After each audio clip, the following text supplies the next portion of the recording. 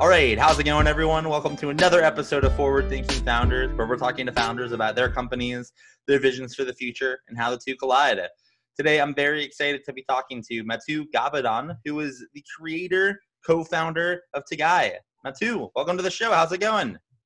Thanks. Good to be here. Thanks for having me.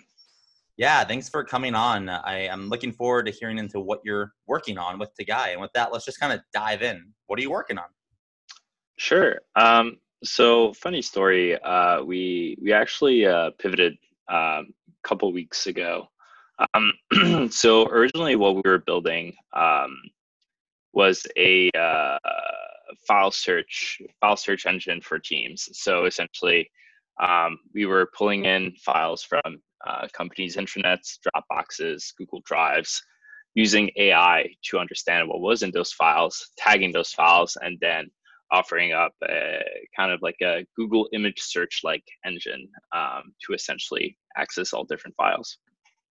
And yeah, so we kind of like ran into this conundrum, you might say, where the big companies that needed it, so I'm based in New York, so the ones that we were talking to were mostly banks, weren't going to buy really a solution created by two random 24-year-olds with no credibility to speak of, except that they've worked at startups. And small to medium sized enterprises needed it, but weren't quite willing to pay a good amount of money for it. And in my initial customer discovery process, I always asked founders, you know, uh, like what are some problems that you have with search and organization, rather than just try to like steer them like immediately towards, like, can we like build a file search engine for you guys? Um, and what was interesting was that I kind of started out with like this theory that essentially as data grows, as the amount of data grows, organizing and searching that data was going to be essentially the hardest thing.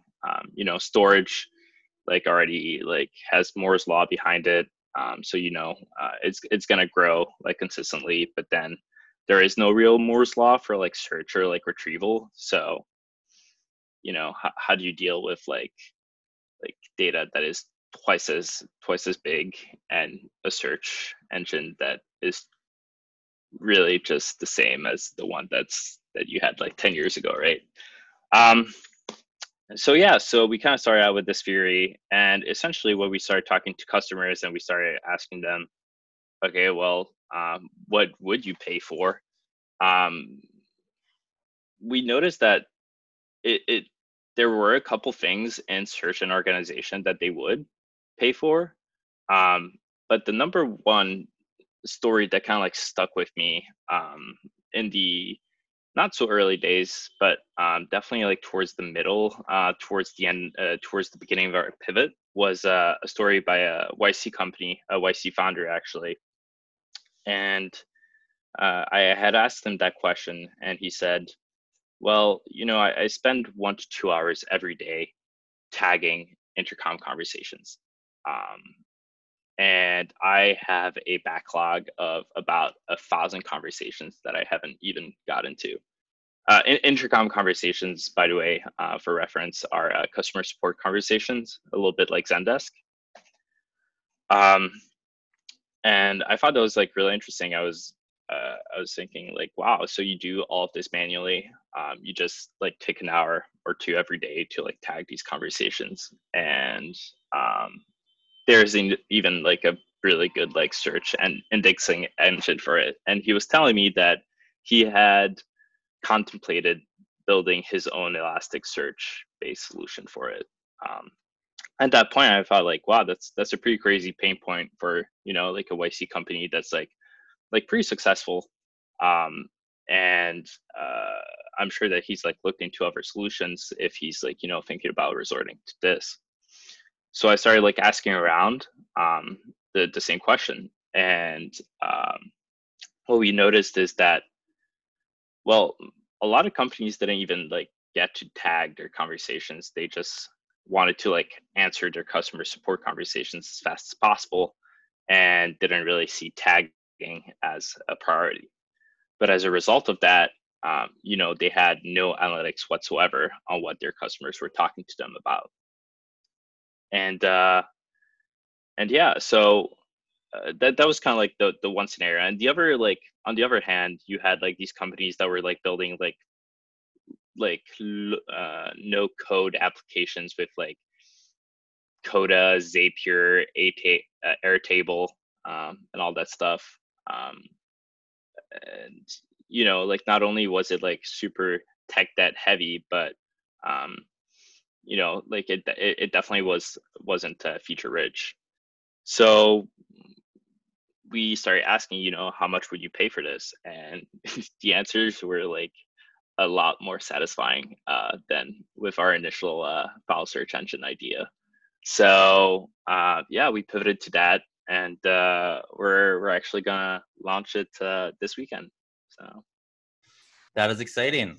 The congratulations on making the pivot and figuring out what people wanted. I want to keep diving into what the new product will be. So, can you describe in like a couple sentences ultimately what it enables someone who mans a live chat to do? Like exactly what as someone who doesn't do that and hasn't done that in the past, I may not fully understand the problem, but like what exactly are they tagging? And then is that other tags like searchable? Can you just go a little deeper into the product? yeah, absolutely. So the way that like Intercom works, it's not only live chat, but it's also like emails, like Twitter messages, etc. And it all comes into the system, and it all gets transformed into these customer tickets. Now, what we want to be able to do is essentially give, well, this is going to sound a little 2020 Silicon Valley, but have like a superhuman like experience for for this tagging experience, essentially where because you have like an overwhelming amount of like customer tickets, how can you get through these as fast as possible, and like even just instantly. So the way that like our engine is built, we originally thought that maybe just straight NLP, so natural language processing, would be the way to go. So essentially just getting all these like customer conversations and then using machine learning to identify like keywords within each conversation that would be relevant, or entities, or anything that, well, we would find relevant in these conversations, and then tag them with it. And then we realized, well, a lot of people actually still want to do this themselves, especially founders of like small to medium size. And this is after we talked to like users. We noticed that like some of them just wanted like a much faster experience. And so what we built is essentially a way for founders, for customer support teams, customer success, to essentially go through their entire conversations 10 times as fast as they can right now with the existing like ways. And the way that we've kind of like built this is just very simple interface, conversation on one side, the suggested tags that we generate with machine learning on the other, and you can essentially just select like the tags that you want, or create your own tags and then use keyboard shortcuts to just navigate and triage all these things super fast. Oh, another really interesting feature that we Yeah. added this week, actually, analytics. So then we have like a dashboard where you can essentially see like the top tags that you have.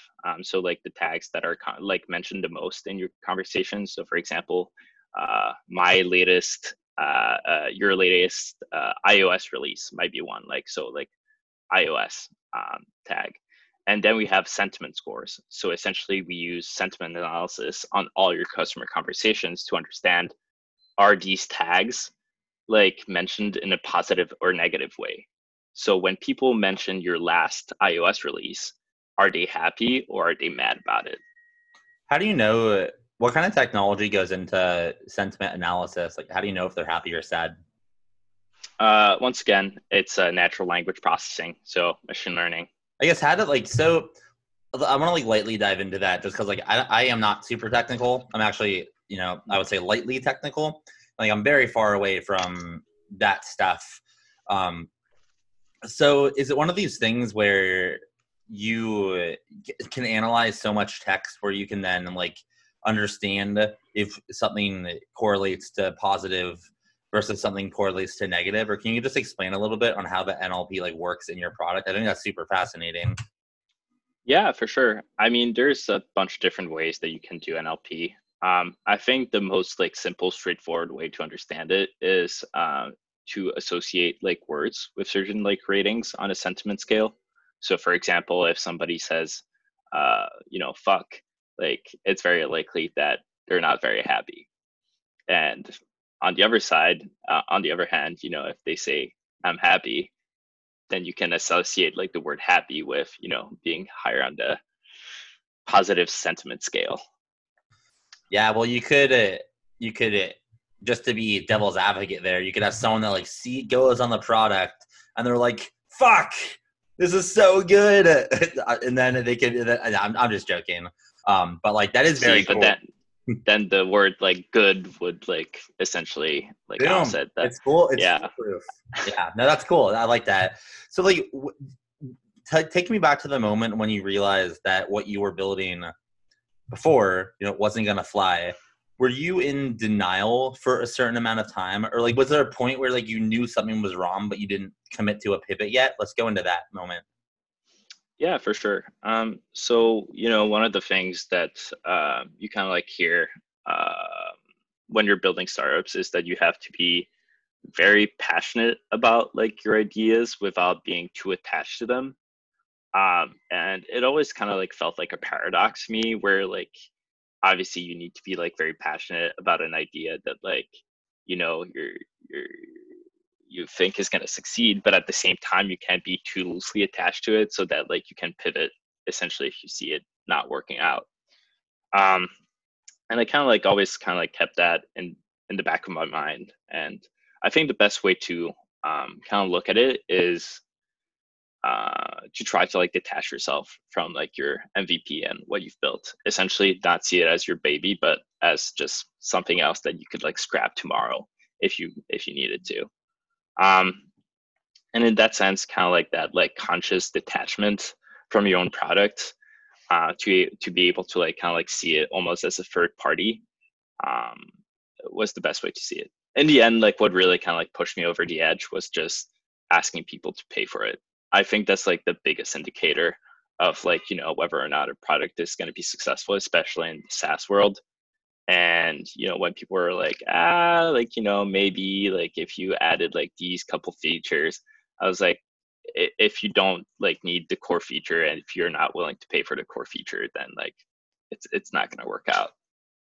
Yeah, I definitely relate to all of that. It's super useful.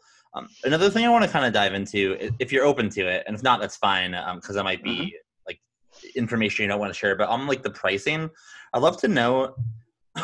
Excuse me. I'd love to know what people were willing to pay for the first product, Hmm. like the max, whatever that was, and then what they're willing to pay for this new product, and why that difference. I don't know what the numbers are, but I hope maybe like you might say them, and like what different what that sorry what that difference means, which makes you feel like you want to pursue this second idea. You know what I mean? Yeah, absolutely. Um, so what's interesting is that the two projects use very, very similar technology, right? In both cases, what you're doing is that you're using NLP to like tag like text-based documents, and then you're essentially putting them in this uh, like database, right, where you can easily access them and essentially run analytics on them. So at the core, the product is the same. Really, what's changed is the UI and the UX, which is like complicated, but not that complicated. Um, and you're right. Like it was very different, right? Like when I was like talking to people about like, you know, what they would pay for the file search engine, they were like, well, you know, we pay like what, like $20 per month for like Box, or I think it was like something different. They always kind of like try to like um, try to how should I put it, link it to essentially one of their like storage like devices. So like, you know, well, we pay like, you know, $20 for Box, so like probably like around the same or maybe even a little less, since you know you're not like really storing stuff.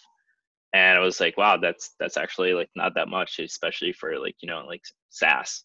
um and some of them were straight up, well, like, you know, we probably wouldn't pay for it, but you know, like uh we like if we had like an enterprise contract, like a company wide contract, then we'd probably pay for it. So like they were trying to go like the freemium route with like enterprise sales. And yeah, so that was kind of like interesting. And one of the things that I think um, kind of was was the reason behind this, um, was that when you price a product, you usually try to do a couple things.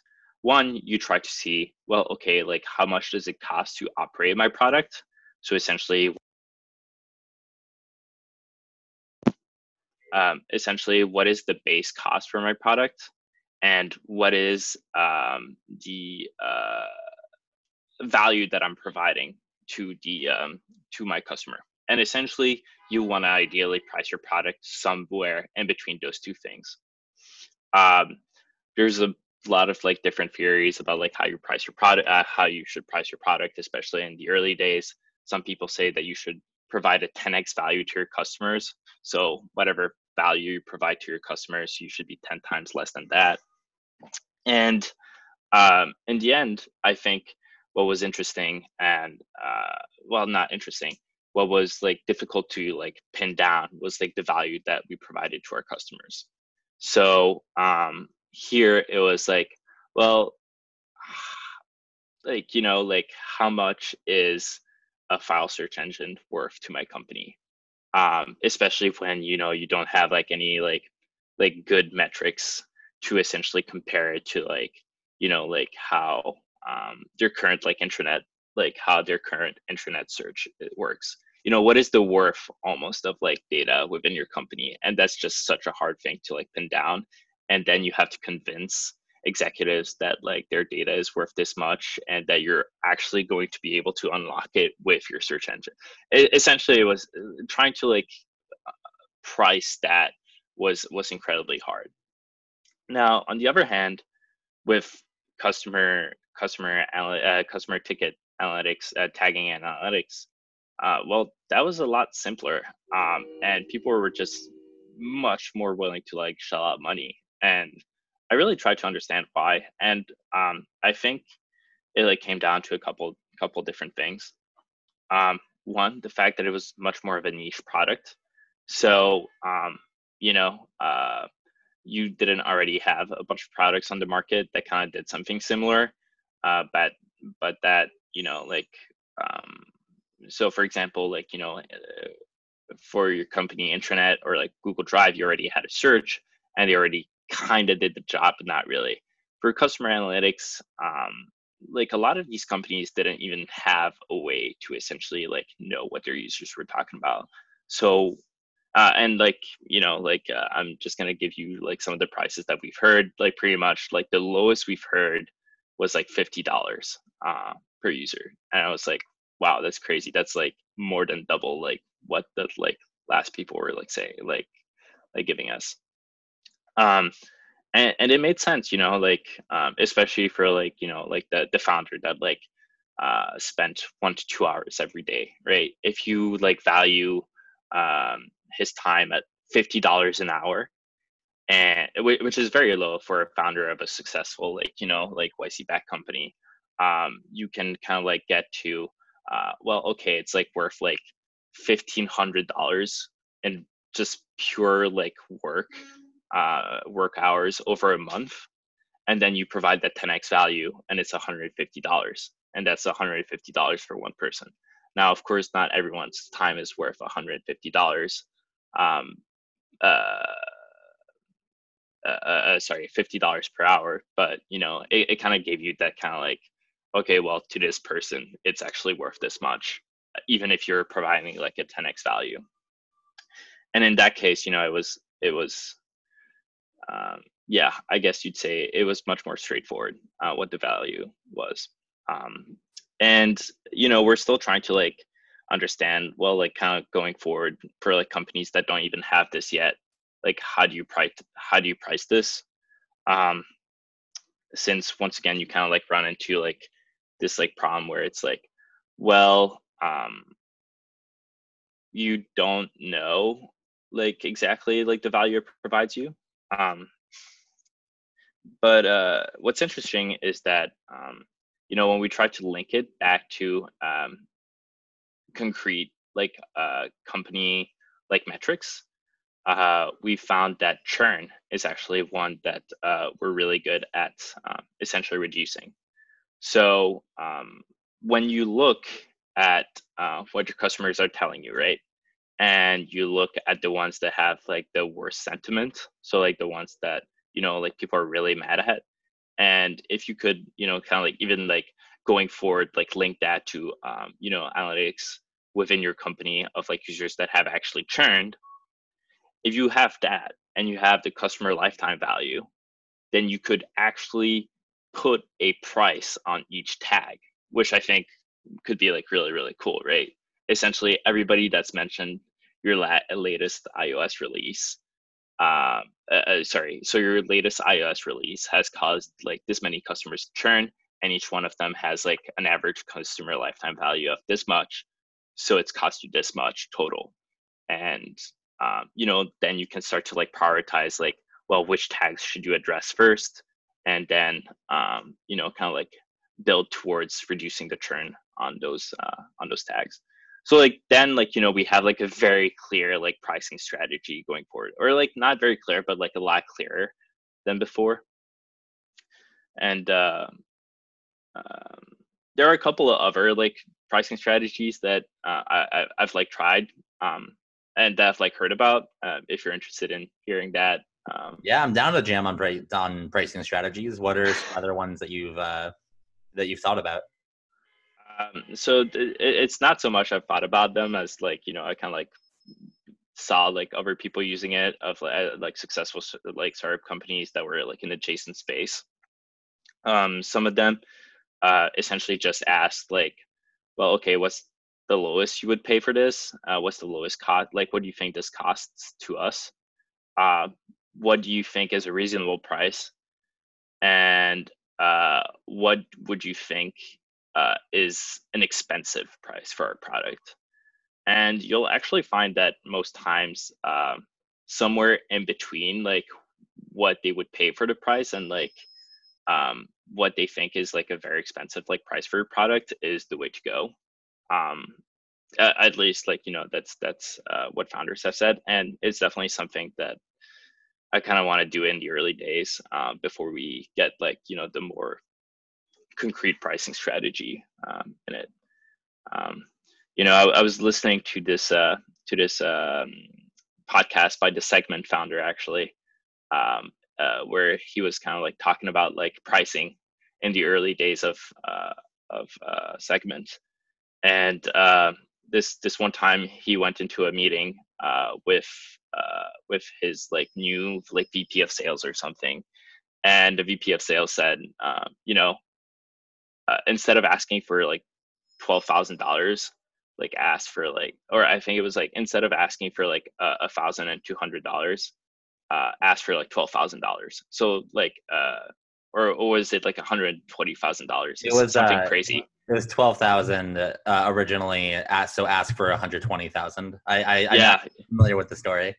yeah, and I thought like, wow, that's crazy. Like pricing in the early days is just such a shit show. Like there's just yeah.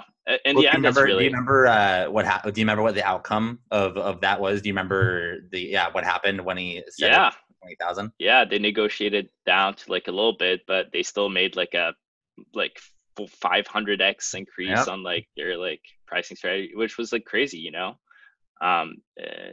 like in the end, I really think it all comes down to, what is the value perceived, and like how much can you get people to pay for your product. And yeah, the two are like very much intrinsically linked. And in the end, like the value perceived for a product is just so intangible, especially in the early days, right? Um, so many factors come into play, especially when you're, especially when you're like, kind of like creating a new market, or like, kind of like addressing like an underserved one. Um, just because like people don't really have like any reference points. Um, so yeah, just overall like very, very interesting thing. And pricing is incredibly important, and it's kind of crazy, like, the fact that like all of this is very much just still like an art almost rather than a science. And kind of, you mentioned at the beginning of the podcast that you're announcing or launching your new version of the product in a couple of days, or this weekend or Monday. How are you thinking about the launch? Are you thinking about a big launch, or are you just going to tell some of your friends? Like, what's the plan? We actually have. So no, I'm not going to a big public product hunt launch. The way I want to do it is kind of like slow and steady.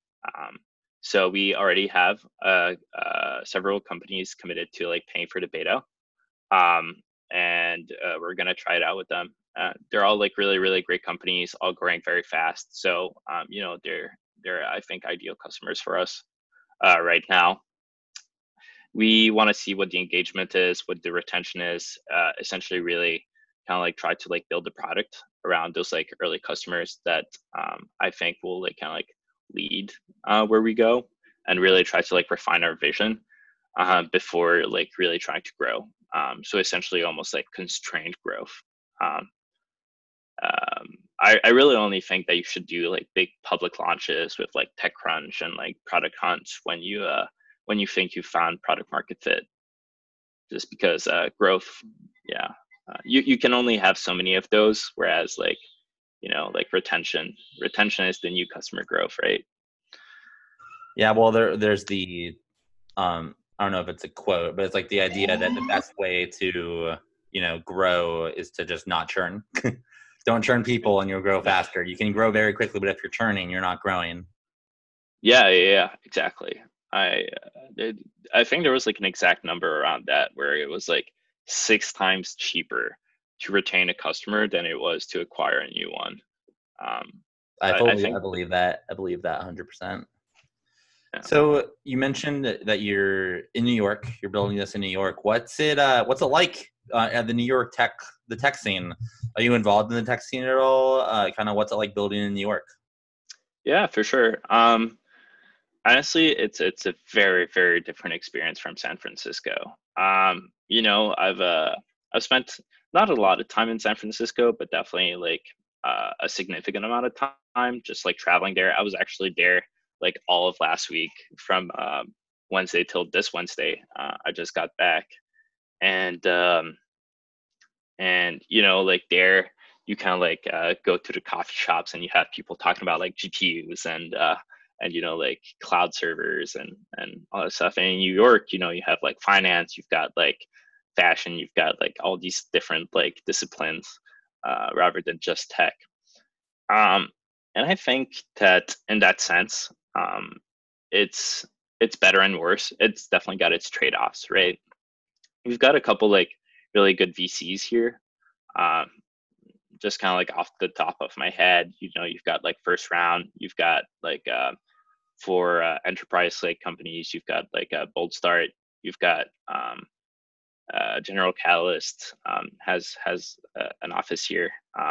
So you definitely have like some VC funds that are pretty good here. Oh, you've got Bessemer, I think, is also based in New York.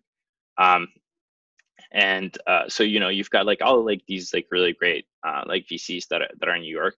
Obviously, like people are not throwing money at you like they are in San Francisco. and it it it almost it almost like strikes me as like maybe like a better thing, just because like you you're much less likely to go on a fruitless endeavor, um, by essentially like by essentially raising the barriers to entry. You also like almost self-select the people that that are going to be successful. Well, not self-select. You get what I mean, right? Like Yeah, essentially, definitely. you have like a higher quality um, overall like startup ecosystem, just because the barriers to entry are like slightly higher. Um, so yeah, so in that sense, like New York is not, I wouldn't say better, but like different. Um, as for uh, I think I think the biggest like trade-offs here are like engineering wise. Like that's always like what people like ask about. Like, oh, like like if you got engineers, like the highest quality is in Silicon Valley. And I'd say yes and no.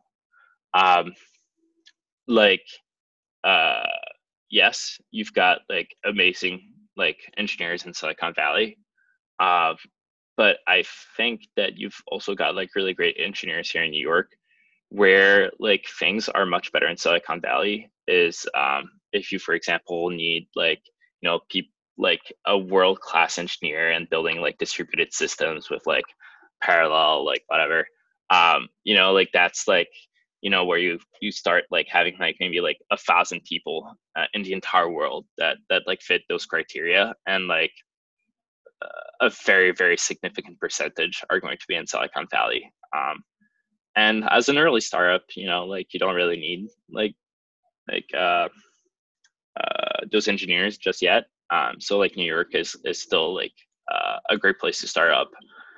And I mentioned before like the fact that like in the coffee shops you've got like all this like TED Talk, and I do think that it kind of like creates like these bubbles and these like echo chambers, where like it's almost not incestuous, but like close to it, where you don't interact with like other people that are outside of your domain. And I think that like New York's amazing for that, right? Where you have like people from like all different like walks of life, um, kind of like coming together and like talking to each other, and that's how the best ideas are formed. At least I think. Yeah. Um, I want to dive into your statement around the funding, how in San Francisco money is getting like thrown at you, and like I can't really relate to that. I live in Phoenix. I don't know what it's like to live in San Francisco, but I definitely see it from afar that everyone gets funded. It's pretty. It's nuts. And in New York, you kind of have to work for a little more. Um, I kind of want you to go into what is the standard way to raise a seed round in New York? Just because I'm curious, just for me, because like in Phoenix, like you don't really do it. Like you just go out, you go somewhere else to raise money. But in New York, like you got capital. So if it's different from San Francisco, what are some of the New York investors kind of like looking for that might be different from a San Francisco investor who just like will give you a 100K check, after a conversation? yeah, for sure. I think it like comes down to like a couple different factors. Um, One, like there's a big difference between angels and venture capitalists. Um, Angels have a lot less due diligence and are usually investing out of their own pocket, which means that they can write you the like 100K check after dinner. Um, and I think there are overall just many more angel investors in San Francisco than there are in New York. Um, Two, like the fact that well, like venture capital firms in the end are still like businesses with like limited partners that they have to like answer to, and like each one of their investments in the end is subject to scrutiny. Like not a lot of scrutiny, just because I think like most of them like sign like some kind of like clause that essentially prevents the limited partners from actually like, like having a say in the business. Um, but they do have to do a lot more due diligence. Um, I don't know like how much like that answers like your question about like, It like does. how Yeah. fast is it to like kind of like get a check, but Yeah. I mean, it's interesting just because I mean everything's interesting for me because like I live in this place where there's like three VC firms and none of them are gonna, and like three seed VC firms and none of them are gonna invest before like you have like $1 million ARR, aka like we don't have a seed. Like there's no seed funding here. There's no like angels. It's pretty dry. So I'm pretty, and that's obviously subjective opinion. Others would say differently, but like I feel like I have a pretty good grip or grasp on what's going on here. So I'm just I'm always interested to learn about different scenes and the funding environments over there in case I decide to like something I've actually been interested in doing is almost starting like a remote accelerator, but only for people in Phoenix who like don't have access to anyone outside. I mean, everyone has access, but you don't think you have access, right? You gotta force your access. So I was thinking about like, what if I don't know, build an accelerator just for Phoenix, connect them to people in San Francisco, New York, and like either charge cash or take a little equity. I don't know, but that's why I asked. I'm just like kind of curious about that.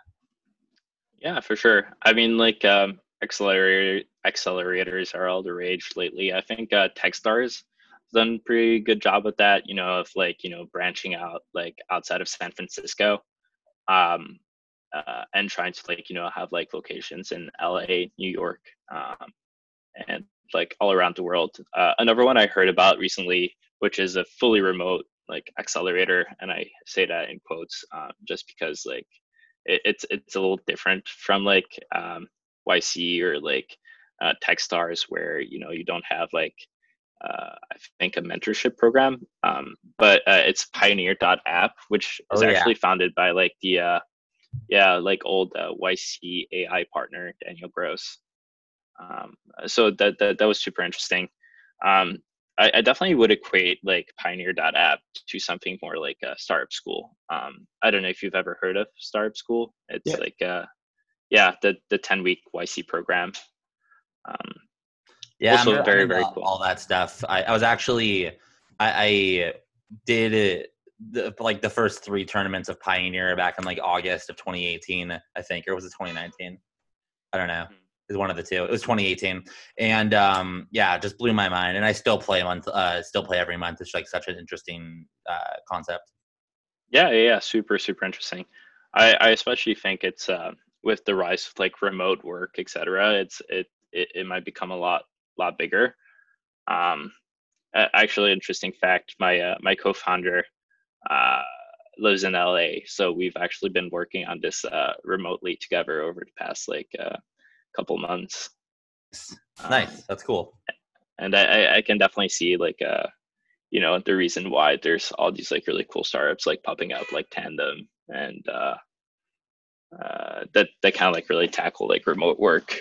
Um, but yeah, I do think that if like the ever increasing like San Francisco like rent prices, and like other like like factors that might be like slightly less significant, remote accelerators might become like a bigger phenomenon that they are currently, or not remote, but Yeah, international, I like understand. outside of Yeah. San Francisco, Yep. decentralized, if you will. 100%.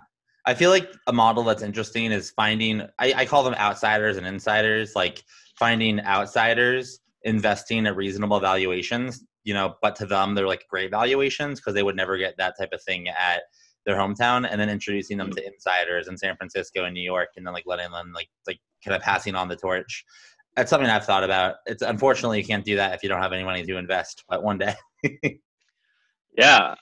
So I guess that's like a completely like different thing. It's more like, okay, well, how do you invest as a non-accredited investor? I think that like Republic has done like I honestly like I'm not super familiar with like this entire space, so I can't talk too much about it. But That's fine. I think Republic is like tackling it. Yeah, Um, yeah, you got Republican Seed Invest to allow you to invest through crowdfunding, but it can't be anyone. It has to be someone on the Republic platform. So, like, if I wanted to invest in like a cool company, I couldn't do it unless they were on Republic, and like very few companies do Republic. Yeah. What I'm kind of betting on is SEC changing the accredited investor law so anyone can invest. So that would be great. That'd be good for people like me who like aren't accredited investors but have like decent deal flow. But whatever. We'll see what happens over the next couple of years. Yeah, definitely. I do think that there's like a very good yeah, at least for like seed stage, like it would be great if like more people could invest. um I do think that like the risk profile a lot is like seed stage investments are like pretty crazy, which is why like some of these accredited investor like laws exist. Definitely. But yeah. um but yeah. Yeah, I'm with you on that. Well, I have one last question for you, and then we'll call it a day. I appreciate you jamming on all these different topics. My Mhm. last one is, what do you think, in a perfect world, what 10 years from now, this new product that you're launching in a couple of days, like what does it look like, and how big does it get, and what does it look like if it reaches that scale? Yeah, that's a great question. Thanks for asking it. You know, one of the things that I was really, really excited about with this idea is um, some things, like that seems like so simple and like small, just faster customer ticket tagging is actually a segue into a lot of like really, really great stuff. Um, so, obviously, like I think next step, like beyond like sentiment analysis for each customer ticket is actually, as I mentioned, plugging into you know actual like company analytics. So trying to like see, okay, well, which customer turned and like how can we link it to this, but also like which customers have like really great retention, really great engagement, essentially like almost the champions of your product, and see what they say about your product, right? And essentially like really being able to like link what people are telling you to like their actual actions. I think is going to be incredibly, incredibly useful. You still have entire teams of people, like they're called like marketing ops, they're called like growth product managers, they're called like growth data scientists, that like essentially try to like use like all these different like libraries like pandas or like Tableau to essentially like dig deep into the data. And they get like one sided story, but then like what people are actually telling you and how you can link that data that's essentially like company specific, that's like user are not aware of it, to what users are actually telling you, is going to be essentially like the next evolution in customer success, customer support, and overall just engagement for all companies. And kind of like even just beyond that, um, like potential areas we could expand into, like beyond that, we could really go like two ways. Either go the product management side, so try to like do something a little bit like product board is doing, which is like, okay, how do we help like people actually build out these features to respond to these tags?